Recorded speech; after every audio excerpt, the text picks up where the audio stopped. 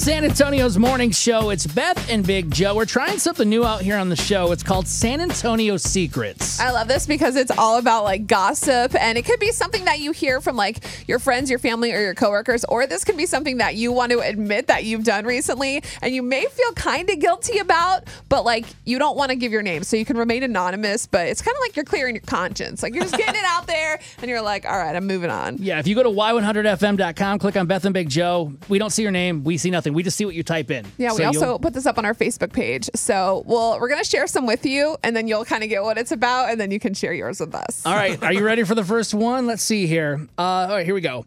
It's been so hot lately. I've really dreaded being outside, especially going back to HEB. I really hate when people don't put their cart back in the cart rack. Oh, isn't that annoying? But over the past few months, it's just been way too hot for me to care.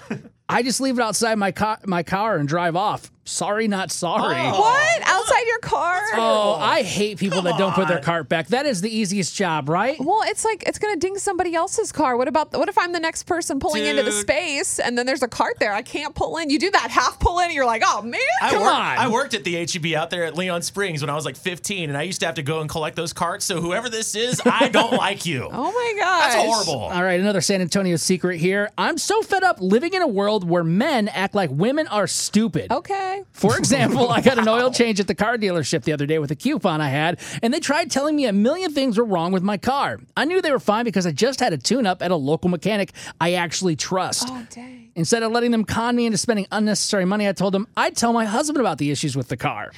I'm single and don't have a husband. Ain't nobody got time for that. Man, that's awesome. I feel the same way as a guy. I feel like they try to con you. No disrespect to people that actually do an honest job, but even as a man, I can feel that. It's great that she recognizes that she has to lie, but it's also unfortunate. Like, the fact that you have to make up a lie that you have a husband and you're single is ridiculous. Oh, learning so much about the ladies. And here's our last San Antonio secret.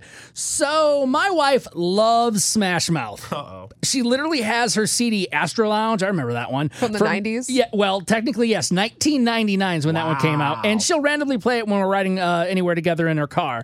I've already given her a hard time about it, and the fact that she still uses CDs, hey, don't attack that.